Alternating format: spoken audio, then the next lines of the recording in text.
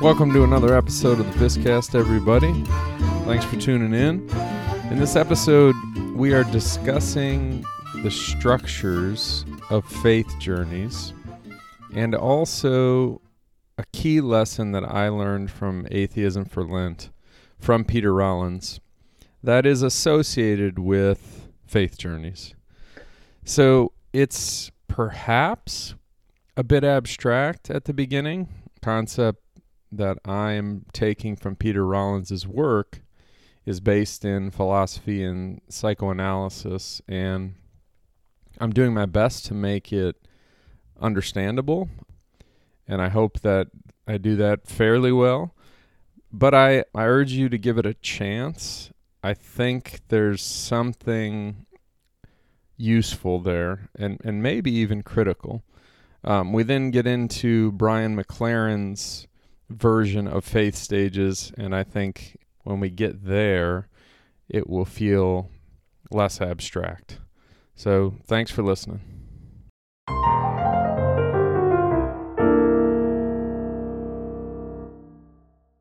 So one of the things that we're wrestling with is what to do with the complexities and the paradoxes that have come up for us over a number of years, but have really come to a head over the last, say, 5 years.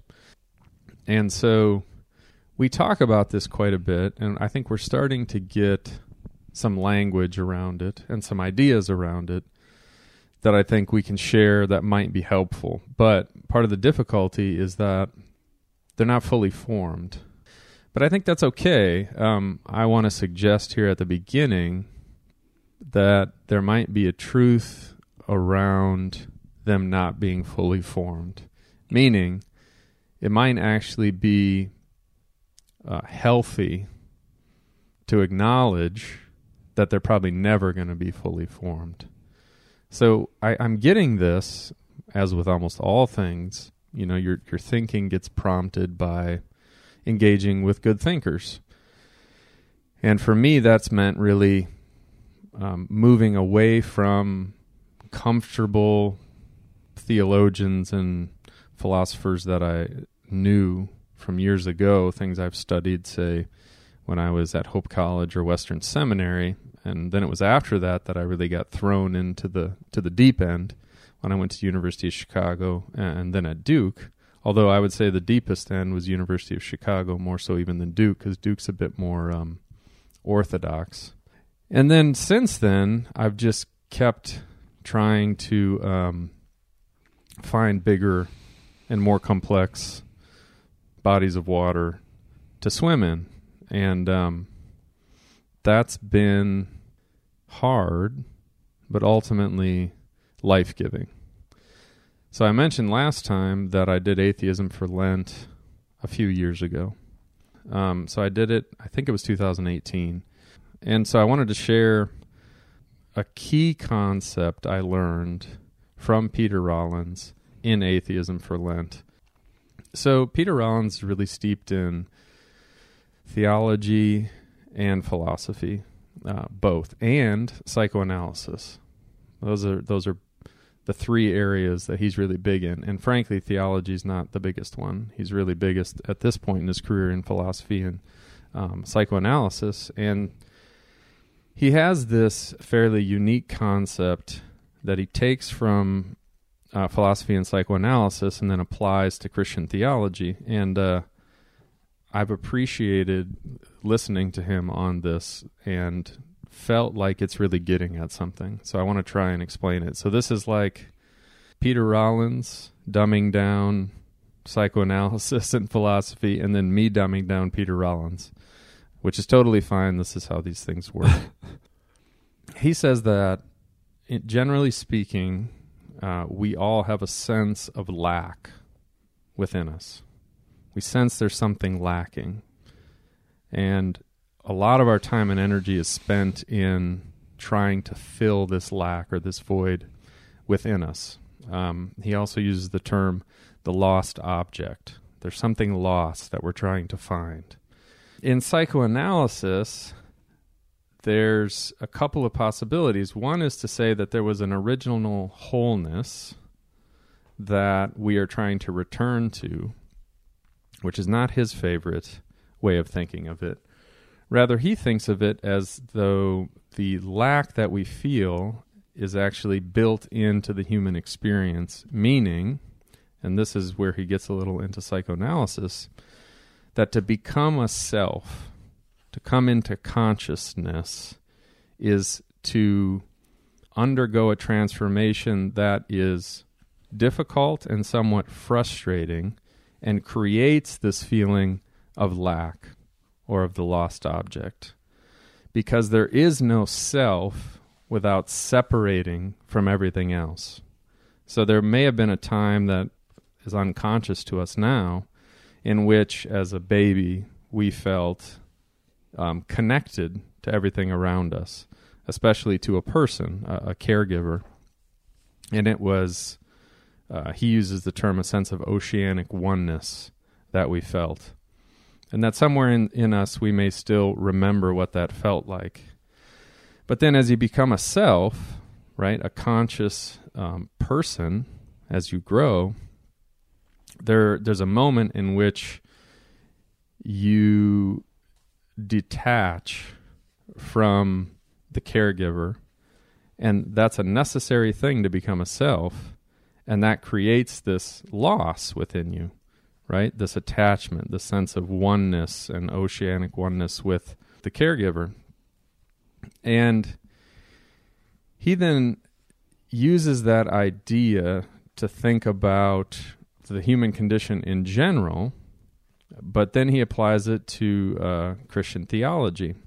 So what happens is there's all these ways in which we're seeking something that will fill that lack within us. And we sometimes do it in healthy ways and often do it in unhealthy ways. And Christianity, in some forms, and I would say almost in many forms, presents God or faith in Jesus or a relationship with Jesus as the thing that's going to fill that lack. Because God is the one that lacks the lack. Surely God is whole and complete. And God is offering to you wholeness and completeness through Jesus. And he thinks that's not true in a fundamental sense. But he also has stories from the Bible that he thinks illustrate that that's not always what the Bible's trying to communicate. That is, that we can achieve some sort of oneness with God and then not feel any lack anymore within us and anxiety that we may be trying to fill with relationships or with drugs and alcohol or with gathering of things, a bigger house, a better car. You know, we know how this goes. We know what it's like to think or to try and fill it just a little bit with a couple of things from Amazon that we really think might make our life a little bit better that day. So I think a lot of people can identify with this itch of something that they can improve that will fill that little bit of void. So he talks about two stories. One is the Garden of Eden story. And he's picking on both progressives and on sort of fundamentalists when he talks about this story, because fundamentalists want to say this is where original sin comes in. So this is the thing that happens that creates the lack, the void. But before that, there was some sort of oneness, some sort of unity, right? So we're going to go back to the garden, and then we're going to be complete. And then God is solving that problem through Jesus. That's the big story for fundamentalists. And progressives come along and have started to chip away at the idea of original sin, and I've been among them in thinking this way, that I don't think that's what the story really teaches. We should talk more about original blessing, right? If you read Genesis 1, that comes before this story. You know, God calls humanity good. We're made in the image of God.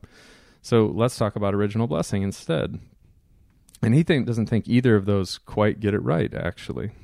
So in the garden, when he interprets that story, so this is Adam and Eve in the garden with the snake, he said, you have this snake come up, the serpent comes up and says, offers to them wholeness and completeness. So there's this forbidden fruit, and he says, yeah, but it's not bad. This is good. This is the thing that will make you like God, right? This is the thing that will make you whole and complete. Right. So it's possible, in fact, that the knowledge of good and evil means the knowledge of everything, good and evil being two opposites, and therefore knowing everything, right? Having full knowledge. And they fall for the temptation. Who can blame them? The fruit looked good. It's great for making one wise, make you like God. That seems like a good offer. So they take it, and though the story ends by saying they did become more like God, knowing good and evil, it's ultimately a tragedy. And even for them, they sort of are acknowledging, even before God gives them any punishments, they don't seem more content after having eaten from the tree of the knowledge of good and evil. They hide from God. They're sort of who's to blame here. They put the fig leaf. Right? So cover things up. It's something about the knowledge they gain doesn't actually improve or make them feel more whole and complete. And so what Peter Rollins says is the serpent is doing the thing that, for example, he would say maybe our superego does to us. So Freud has this idea of we have an id, an ego, and a superego. And the superego is always pushing us, like, make sure you exercise today, make sure you get up on time, eat the right things, right? It can be good because it's trying to improve us, but it never works. We always fall short. So the superego is always making us feel sort of guilty and shame as it tries to push us towards becoming whole and complete. Yeah. Does that make sense? Yeah. And he says the serpent is like our superego coming in and saying, no, it's not bad. Do it. You'll love it. It'll be better. And lo and behold, it doesn't work. We know that though our superego may have good intentions, it is often making us feel shame and guilt because we are falling short all the time. We're human beings. Yeah. Okay. So that's his reevaluation of the story. So it's not really about fall. It's more so like explaining the human condition where we feel this lack, we want to fill it, it can't be done. And it's not because it's bad, not because the lack is bad or because we're bad. Rather, as he says earlier, to become a self is to separate and to lose that sense of oneness and wholeness that you might have had as a child, as a baby. It's necessary. So the lack is absolutely necessary for consciousness. And maybe it doesn't exist at all. But there it is in us, and we feel it. Yeah. And we can't get rid of it. Right. So here's the other story. This is Jesus' crucifixion. I mentioned this, I think, in the last episode, that there's a real absurdity around the crucifixion of Jesus. The really unique thing about Christianity is this idea possibly of incarnation, and then also that the incarnation ends with crucifixion and then resurrection. It's very odd. And so he says, there's this built-in absurdity of Jesus dying on the cross. How does the God die? And I don't think there's actually a very good answer to that. We've made it formulaic. God dies to save you from your sins. And I think right now we're going through a period in which a lot of people are saying, I don't think that's it, right? Well, there's this other event that happens in the Gospels right around when Jesus dies, and that is that the temple curtain is torn in two.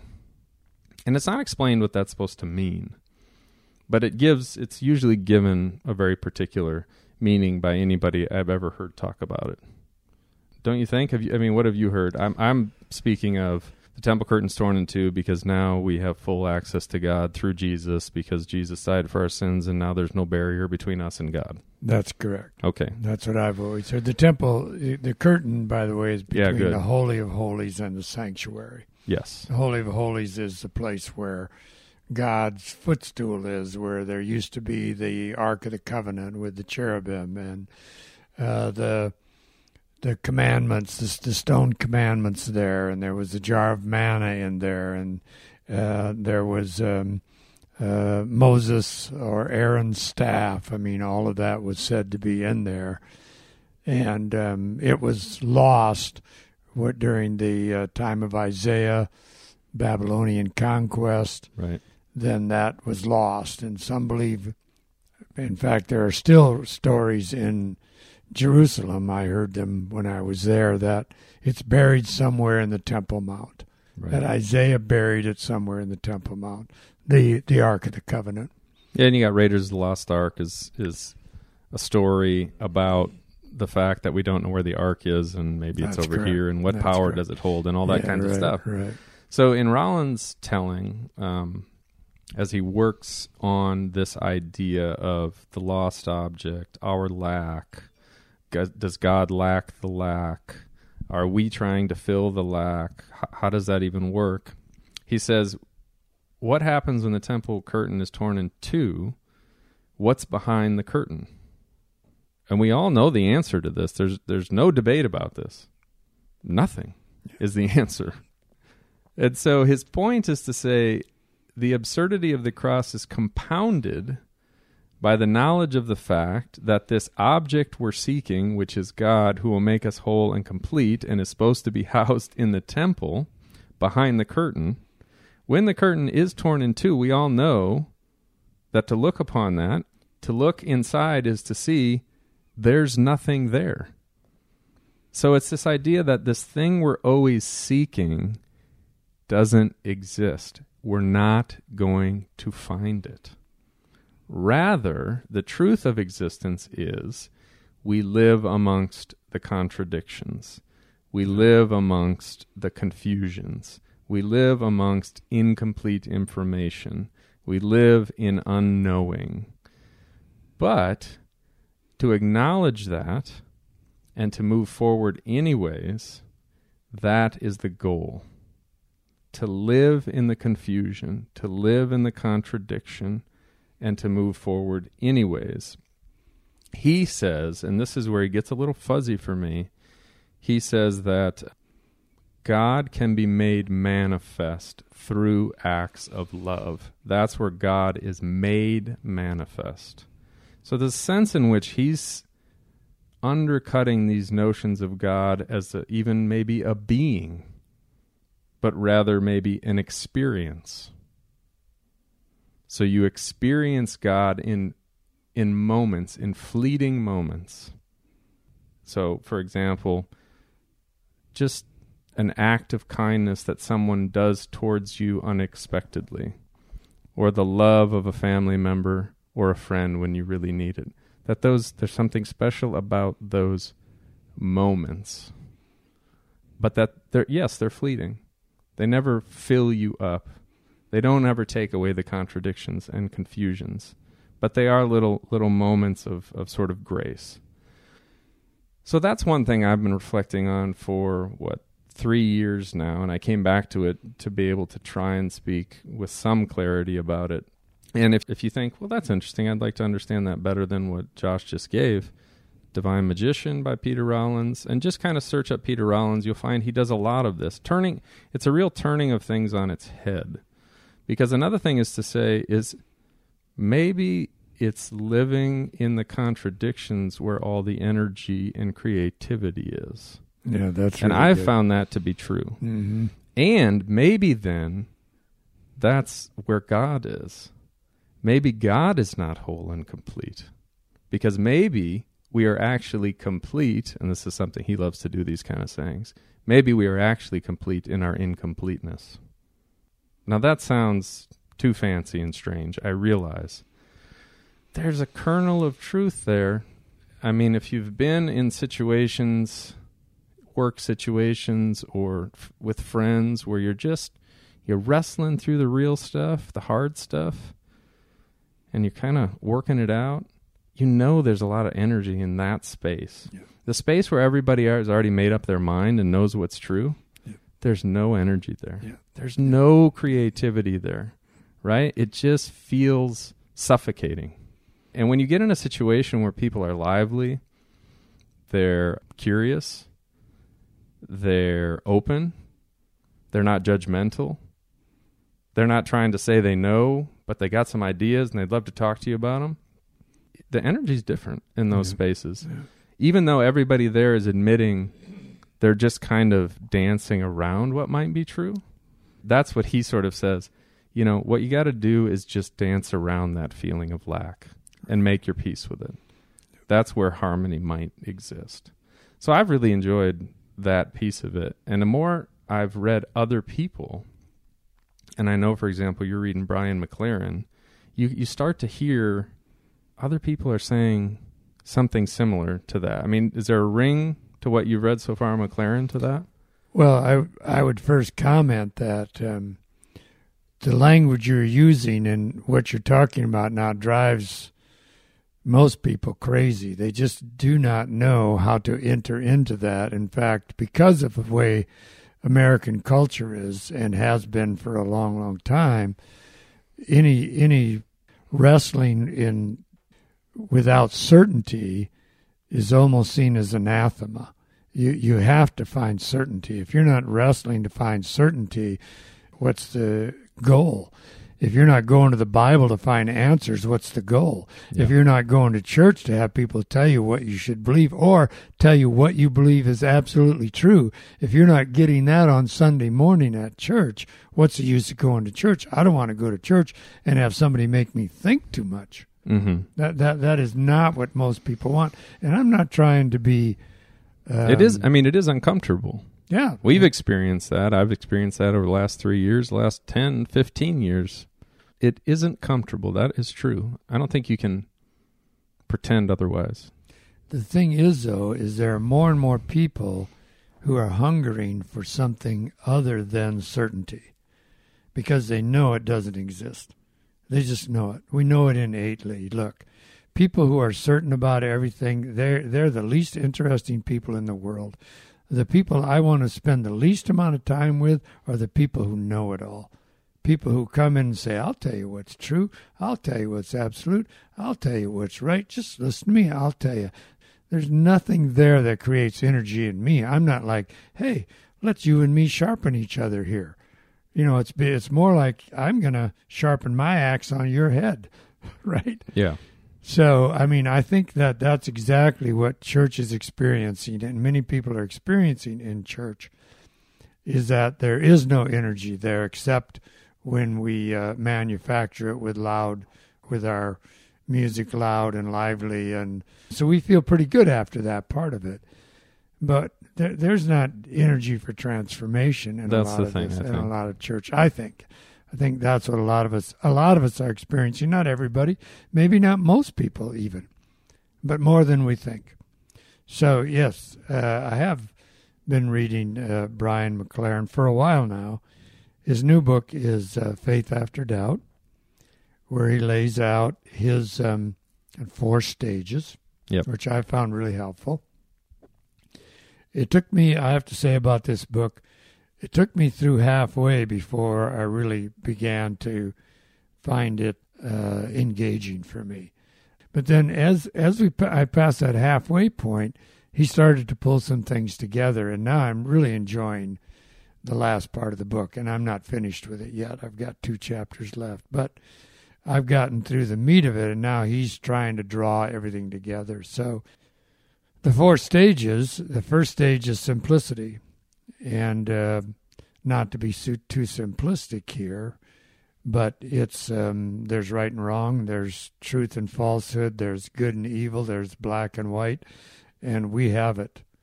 You know, in simplicity, you have the answers. You have a literal interpretation of the Bible. You've chosen what you want to read out of it, that you want to take out of it. You take those things out of it. You're pretty sure. In fact, you're very sure. In fact, you're absolutely sure that these things are true. It's simplistic in the sense that there is no nuance. So simplicity. And then the next one is complexity. And complexity is where you move into a stage where you say, there are multiple answers to some of these questions that we're wrestling with. I mean, like the idea of atonement, for example, or Jesus dying for our sins. And we're beginning to wonder about, well, what kind of God requires a blood sacrifice? And so we enter into this phase where we're starting to say there's some some complexity around some of these issues, and so we find systems then that help us, and we become very good at making things fit. And this is what I see, by the way, as a tour guide in Israel, Palestine, having done that 70-some times, led 70-some tours, and you have now too. Not that we always do it right, but you listen to many of these tour guides, whether they're Jewish or Christian or even Muslim, and they want everything to fit together. They recognize there's a lot of different things happening out there, but they've got answers to make everything fit. That's complexity. Mm-hmm. Complexity makes everything fit. Moves from this simplistic stage into a stage where it says, yes. But it all can still work. It can all work. We can make it work. We can make the Bible work. Because we're smart. We're educated. A lot of people in complexity are highly educated. They've worked hard to understand the best arguments out there, right? The aim is to make the simple truths make sense for a mature audience. That's right. It's not just that we can make things fit, because we really can't. Because that's the next stage. The next stage recognizes that everything doesn't fit. Right. And that's the stage that I'm in right now. Well, you remember when we had this podcast we did on prophecy back in Advent a couple of years ago. We did a podcast about how nonsensical it was for us to continue to say that the Old Testament predicted or prophesied what Jesus became. Right. That it prophesied or predicted a Messiah who would suffer and die and rise again. Right, and be human and divine both. And human and divine both. And the fact of the matter is, prophecy doesn't do that. We made it do that. We made it fit. Right. Actually, the disciples made it fit. The disciples did it first. Yep. They were like, okay, we got to make this work. And the reason the Jews never have come on board with Christianity is because it doesn't fit. Right. And they know it doesn't fit. They know their Old Testament. Yeah. They know their scriptures. It's their Hebrew scriptures. They know their Hebrew scriptures. These rabbis and Jewish scholars, they know their scriptures, and so it's nonsensical to them. I've heard them 100 times on biblical sites in Israel, Palestine, say this very thing about prophecy. They say it derisively. Right. It's nonsense to say that the Old Testament, the Hebrew scriptures, and then when we have biblical scholars, people who have PhD degrees, saying that there are 10,000 or more passages in the Hebrew scriptures that speak about Jesus, then people like you and me, and more like you and me, are sitting out there listening to that, and we're going, I don't think so. That's the next stage. Yeah. But that's doing emotional work for that person who's saying it and for some people in the audience. Maybe most. I don't know. Maybe. It's hard to say. But I've heard that. I've heard that.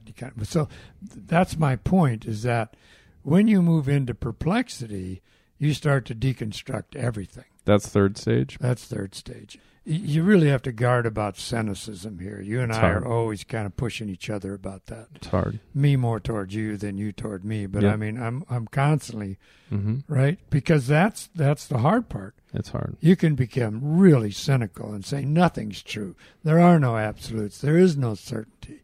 I was telling my pastor friend this morning that this is what I do to most sermons. I sit there and deconstruct them.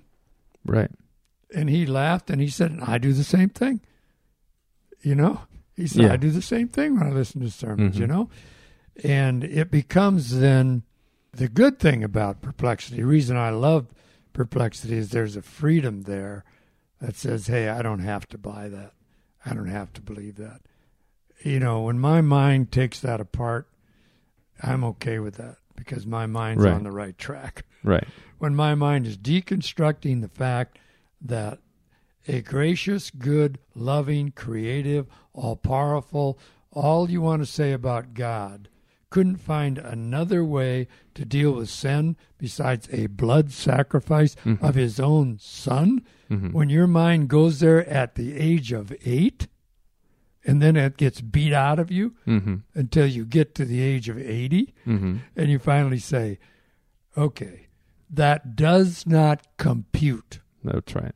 That's perplexity. Yeah. And so then you say then, but the beauty of it is that's doubt.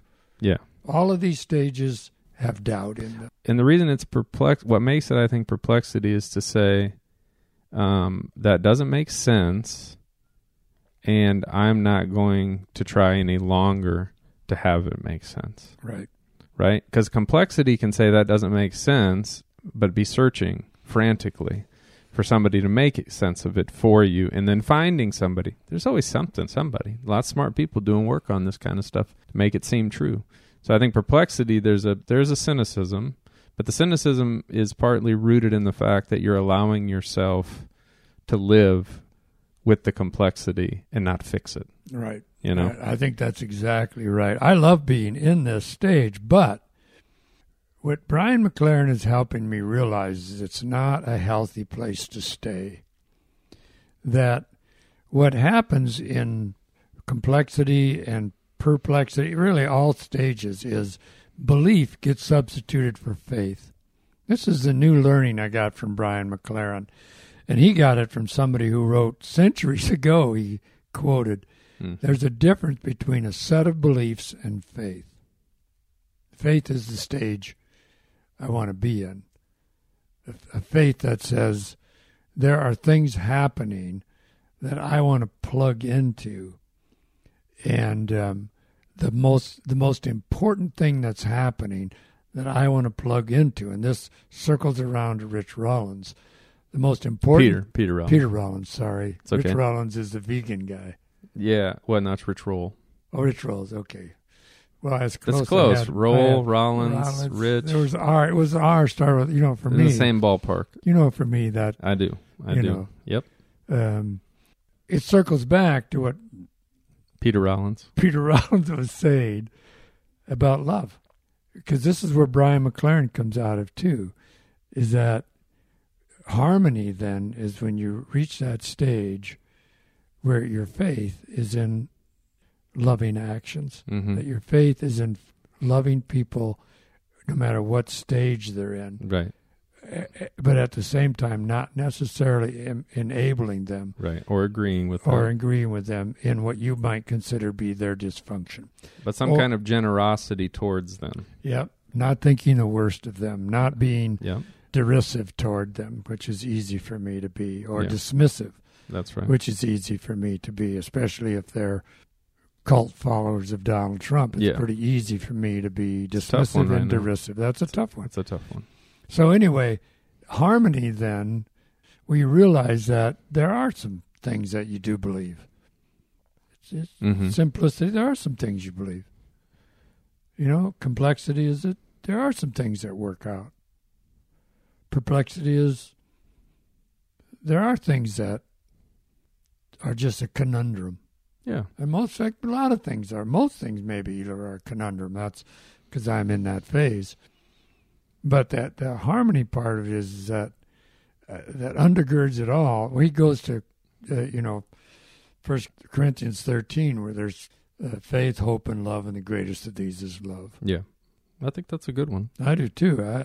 More and more, I think that's a good one. Because you go to church, you concentrate on faith, and you might concentrate on hope, and then you have difficulty trying to understand what is love and how is love the greatest of these. So, I'm still working through McLaren, and we'll come back to these things. Yeah. But I think the 4 stages, everybody's got stages. Peter Fowler's got 8, right? You're in with that. Yeah, Fowler's got a bunch.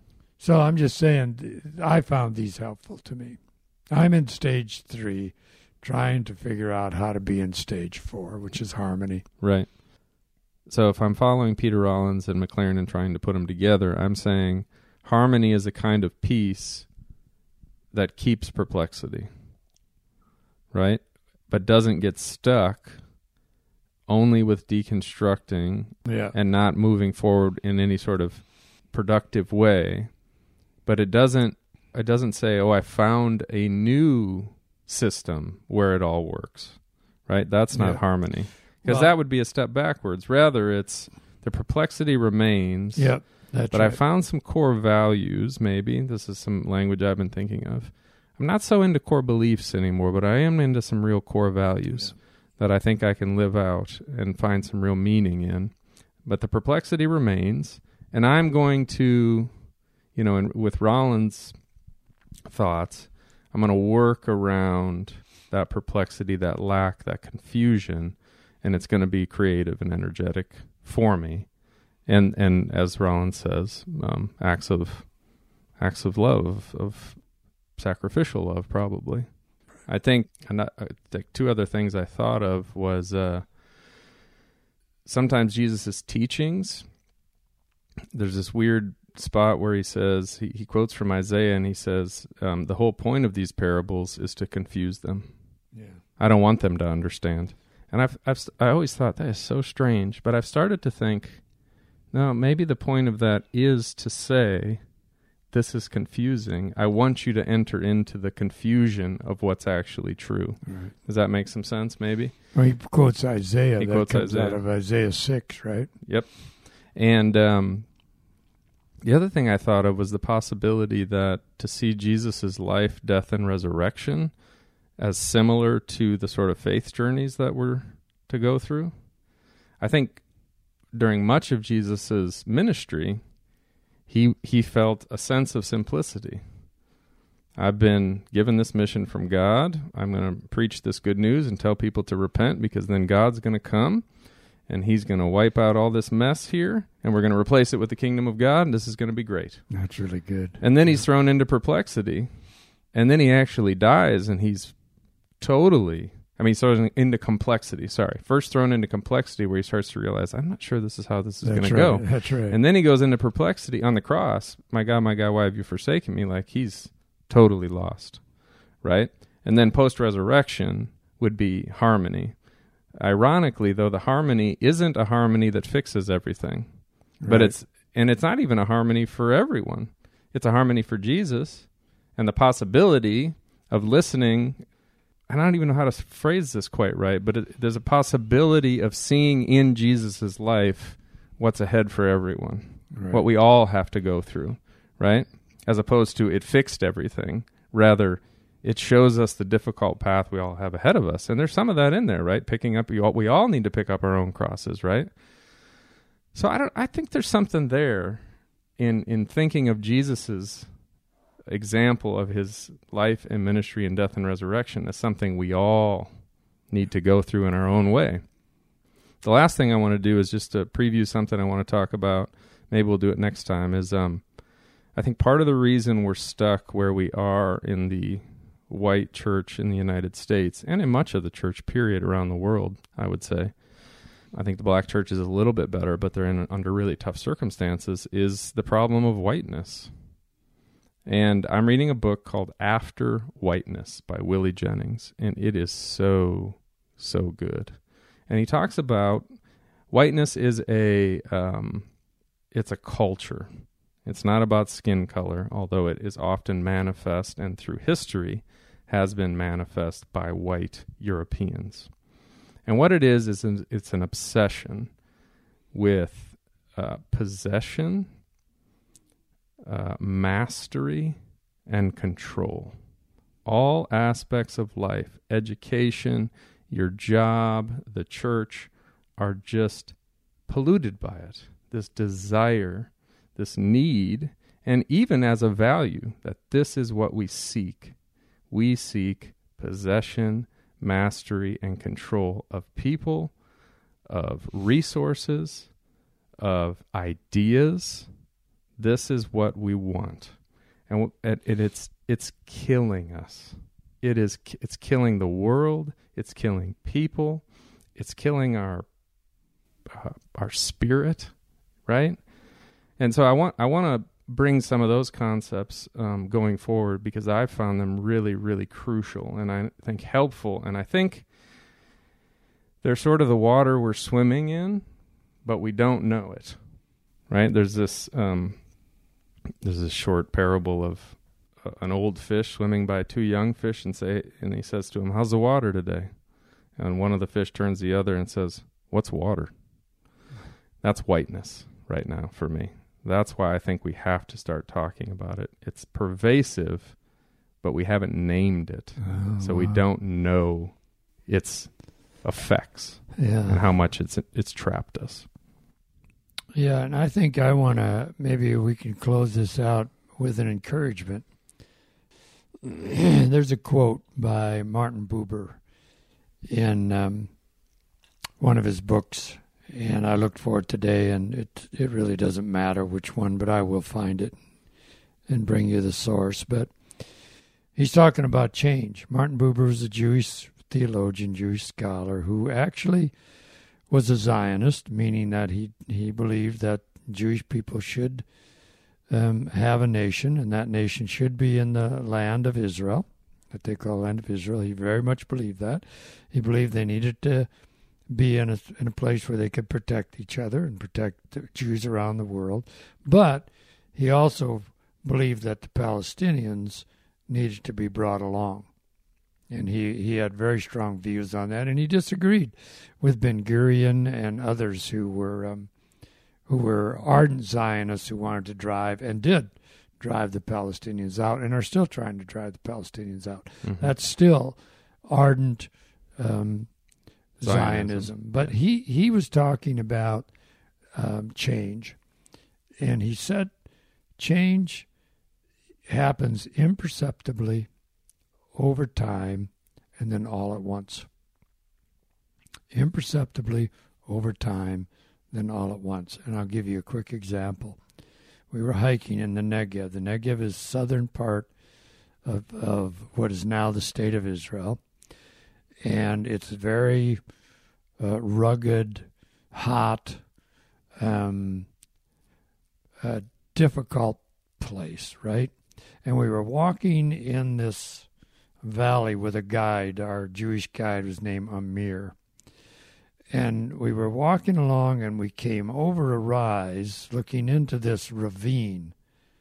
And he went, "Oh my, it finally happened." And he stopped and he looked at it. He was a guy who was a geologist. He was really bright, really into geology and the earth, and profoundly educated in it, and an ecologist.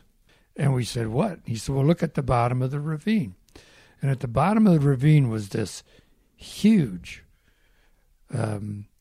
rock with a bunch of other rocks around it.